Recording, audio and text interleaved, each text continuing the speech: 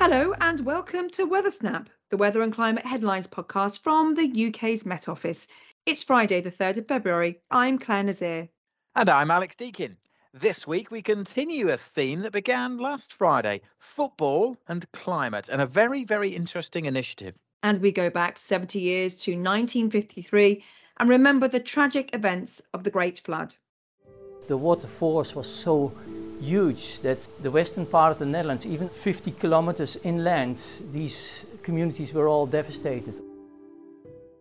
First up, though, let's go back to earlier this week. Twitter lit up with some stunning images of the sky. Fantastic for cloud spotters. Nacreous clouds appeared in the skies over the UK, and particularly across parts of Scotland. These are sometimes known as mother of pearl clouds and are really quite rare. Yes, they are. They're beautiful, sort of large discs which reflect vivid colours, and it comes from an Old English word, nacre, which means mother of pearl. Now, these clouds are fairly rare. I've only ever seen them once in the sky, but they're so magical when you do catch them. And this week on Twitter, there was some amazing imagery of these clouds. Lots of people spotted them. So, where can they be found? Well, most clouds form in the tropopause, that's the weather making layer of the atmosphere, where temperatures fall with height. So, it's quite unusual to see a cloud in the stratosphere where temperatures slowly rise with height. So, you don't have all the ingredients and the mechanism for air rising and cooling and condensing, which is one of the sort of the main sort of processes of creating clouds. But they are there occasionally, and it's only at certain times of the day and during the year that we see them, isn't it, Alex? Yeah, that's why they're so rare. Conditions have to be just right. They form in the lower stratosphere, so somewhere between about 15 and 25 kilometers up in the sky. And as you say, you don't have the normal mechanisms for forming clouds. And they have to be just right. You have to illuminate them from below, so they glow from the sun when the sun is actually below the horizon. So we have to be after sunset or just before sunrise. Temperatures have to be below minus 78 degrees Celsius for these clouds to form as well. Now, it's obviously pretty cold in the stratosphere anyway, but you're only going to get those kind of temperatures in the winter months. And it's actually all tied in with the polar vortex. And when the really cold air is far enough south, that we're going to be able to see them across the UK. They're much more common in higher latitudes, places like Scandinavia and northern Canada. So is it just little tiny crystals in the sky which sort of reflect that light in such a beautiful way? Yeah, there has to be ice crystals, and the thing about the ice crystals is they're smaller than the normal ice crystals that you get in the troposphere, forming our classic normal clouds that appear white. The ice crystals are smaller, and so they reflect the light in different way. They're often also made up of acids, sulfuric and nitric acid, floating around in there as well, and that all contributes to those vivid colours. They look a bit like, if you haven't seen them, go search them up on Twitter. We posted some earlier, or indeed on our TikTok account. But yeah, they look like that sheen you get when you put oil on a thin layer of oil on water, don't you? It's that luminescence look. Absolutely stunning. I've never seen them. I'm very jealous that you've seen them, Claire. Yeah, I saw them on a train going to Cambridgeshire. I was doing my advanced forecasting course in Reading and I was heading to Cambridgeshire for the weekend. And I remember looking at the horizon as the sun was setting, thinking, oh my goodness, this is utterly amazing. And obviously, the key thing about learning weather, you do start with the basics, which is identifying cloud types. Some clouds don't indicate any type of weather at all. Certainly with nacreous, really, it's not anything that's going to really impact us directly. But other clouds do indicate or warn of stormy weather. And in fact, on the 31st of January 1953, the storm clouds were brewing and delivered dire consequences. This storm, with a storm surge of 5.6 meters higher than sea level, swept across the North Sea and devastated coastal communities in the UK and continental Europe. In Britain, 307 people died as a result of the flooding, while a further 207 lives were lost at sea as fishing boats and ferries capsized. Yeah, a really severe storm this, and it was all about the track, wasn't it? Just went almost due south down the North Sea, and that combination of low pressure, really strong winds, high tide, it was just a recipe for everything to go wrong. And of course that storm surge, the low pressure itself just meant that that raised the sea level, and it all pushed down, and the geography of the North Sea just meant that that swell just kept on growing, and eventually, pushed everything even further south and across the Netherlands as the water just pushed south and overwhelmed the low-lying regions there. So together with casualties in the UK and Belgium, the Netherlands experienced the greatest impacts, with 1,836 people losing their lives. Professor Albert Kleintank is director of the Hadley Centre for Climate Science and Services based at the Met Office. Here he describes the lasting legacy the 1953 event has had on the Netherlands.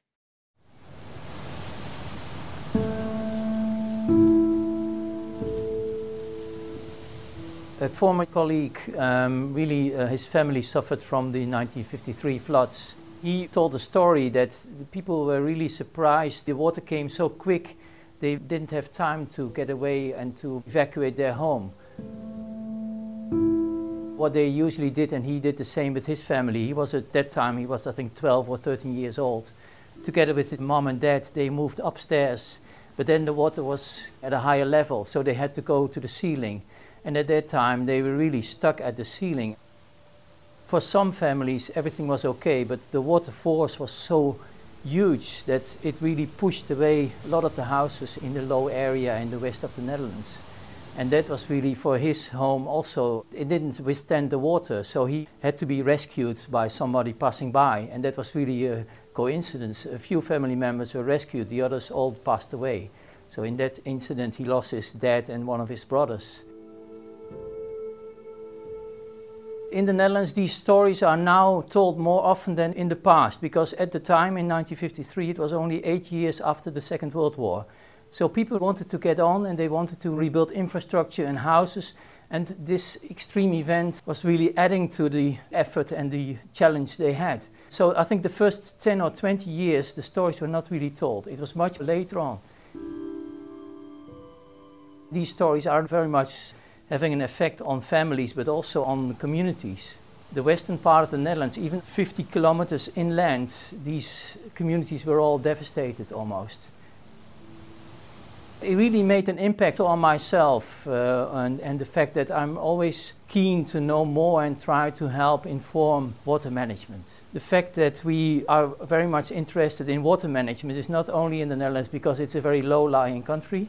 It's also because of the threats coming from increasing sea level, and living together with the water has always been on my mind, and when science informs policy making, it's always been high on the agenda.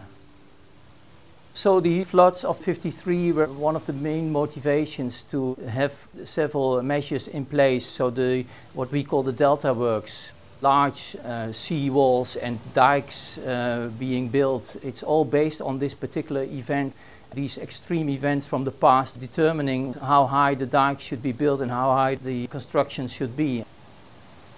Now, of course, with climate change, we also see that the conditions are changing. Sea level is rising, and we already measure rising sea levels compared to 1953. Sea level has already risen by several centimeters along the coastline, and that will only continue going into the future.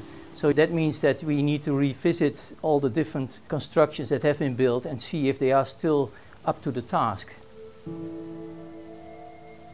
Adapting to climate conditions, present day and future, has always been very high on the agenda in the Netherlands. And I think it's starting more now to become more global, and also here in the UK you see, alongside mitigating the worst impacts of climate change, we also need to adapt to climate change. It's not only defending, but it's also giving more space to the water to flow inland if needed. So it's partly building the defenses, but also partly giving more space where the water can flow.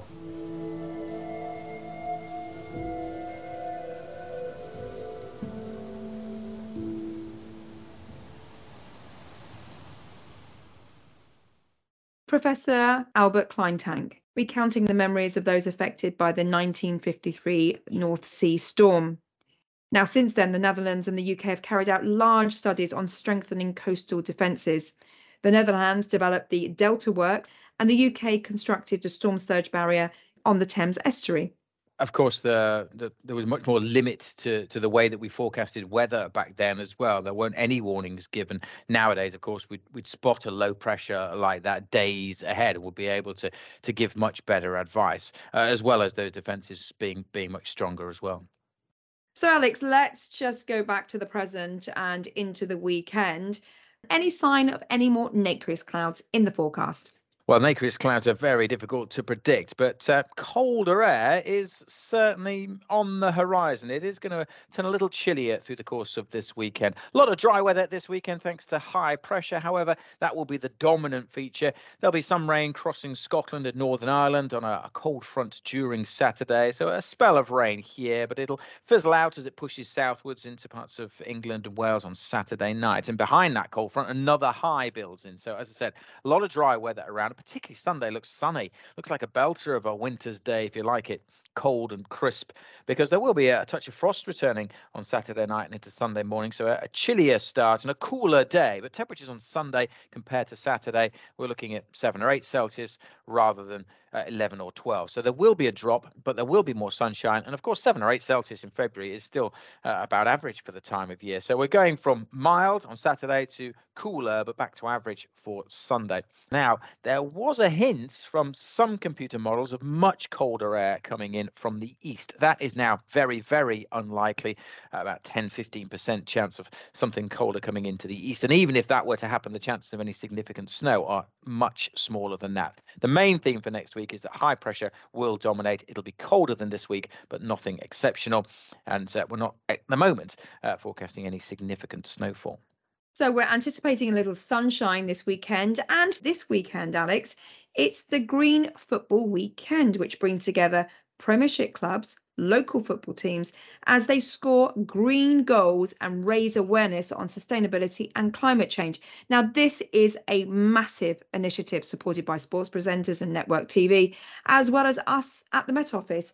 So, Alex, we did a Twitter space on Thursday about just this. Yeah, it was absolutely fantastic. Really, really interesting subject. I mean, I love football anyway, so I could talk about that generally. But this was two of my favourite things coming together. You know, we're talking about climate and football, and we were really lucky to be joined by the Football for Future initiative. We had Barney on from there, and we also had Sarah on from the Green Football Weekend. Now, Green Football Weekend is this initiative that's really been gaining force over the past month or so. This is the big weekend. They've been setting up for a year, and it's all about sustainability. All about talking about it, going to football, educating football clubs and how clubs can do more and how fans can do more. There was offers on like cheaper vegan burgers this weekend at some of the Premier League clubs. And we also had Professor Lizzie Kendon on from the Met Office, who was talking about, the consequences and the likelihood of more severe rainfall events. And actually, as sea levels rise, some football clubs, ones close to rivers and seas, are actually under threat from being underwater by the end of the century. Places like Fulham, for example, on the banks of the Thames. So high-profile clubs, they do have to build in resilience for our changing climate. So it's a really great initiative. It'll be really interesting to see how it catches on this weekend, and hopefully it'll be something that we can build on year on year, because as we know, one of the best things to combat climate change is talking about it, is communication. So if we can get the football culture, the culture of football talking about it, that's a big area. Can't believe we've been talking about football twice now, last week and this week. Your influence is really sort of seeping into all aspects of this production, Alex. Well, you say that, Claire, but your Twitter Spaces, you were getting in there, your knowledge of Watford and your the Hornets. So you can go back and listen to Claire's football knowledge and all that on our Twitter Spaces. Find the Met Office on Twitter, and we posted it, as Claire said, on Thursday afternoon. So you can go and listen again to the whole thing. Really interesting. Fantastic. Now, Alex, it's a slight issue. We don't have anyone to give us the highs and lows, so I thought we could do it. So where was the warmest place last week? Tuesday. Remember, we had really warm conditions. A touch of the Föhn effect lifted the temperatures in Aberdeen to 15.8 degrees Celsius. That was the warmest day, Tuesday. Yes, and the coldest night was during the early hours of Monday morning, so just 24 hours before that, but further south across Santon Downham in Suffolk, where the temperature actually dipped to minus 9.8 degrees Celsius. And in fact, I think the day after we saw a temperature around minus 8 degrees in Benson in Oxfordshire. So it wasn't an isolated event. It was very cold across this portion of the country. And Heathrow recorded its lowest temperature for many years as well on those mornings. Achnagat was the wettest place, 32.6 millimeters of rain. That was last Sunday. That was the wettest spot of the week. And finally, and I love this name, I mean, I bet some really lovely people live in Almondsbury. I bet some nutters live there. See I what don't I've done think you there? can say that. Almonds, but it's almond. Oh, okay, yes, you can. All right, we'll keep that in. And that is in Avon, Almondsbury in Avon. And it's always sunny there because they clocked up the highest amount of sunshine last week, 8.2 hours of sunshine on Tuesday. I'm sure they do get a bit of rain as well, but you can imagine there's meadows and buttercups and roses around the door and everything. So yes, hello to everybody listening from Almondsbury in Avon. And that's it for Weather Snap. Alex, always great to have your company. Well done on the Twitter Spaces. Keep up the good work and enjoy a weekend of football. Is your daughter playing? She is playing, yeah. Big away game this weekend. We won last weekend, so yeah, hopefully it'll be on, should be. And yeah, more football chat next week. Possibly. Okay, that's all from us, Alex and Claire, and we'll see you next week. Goodbye.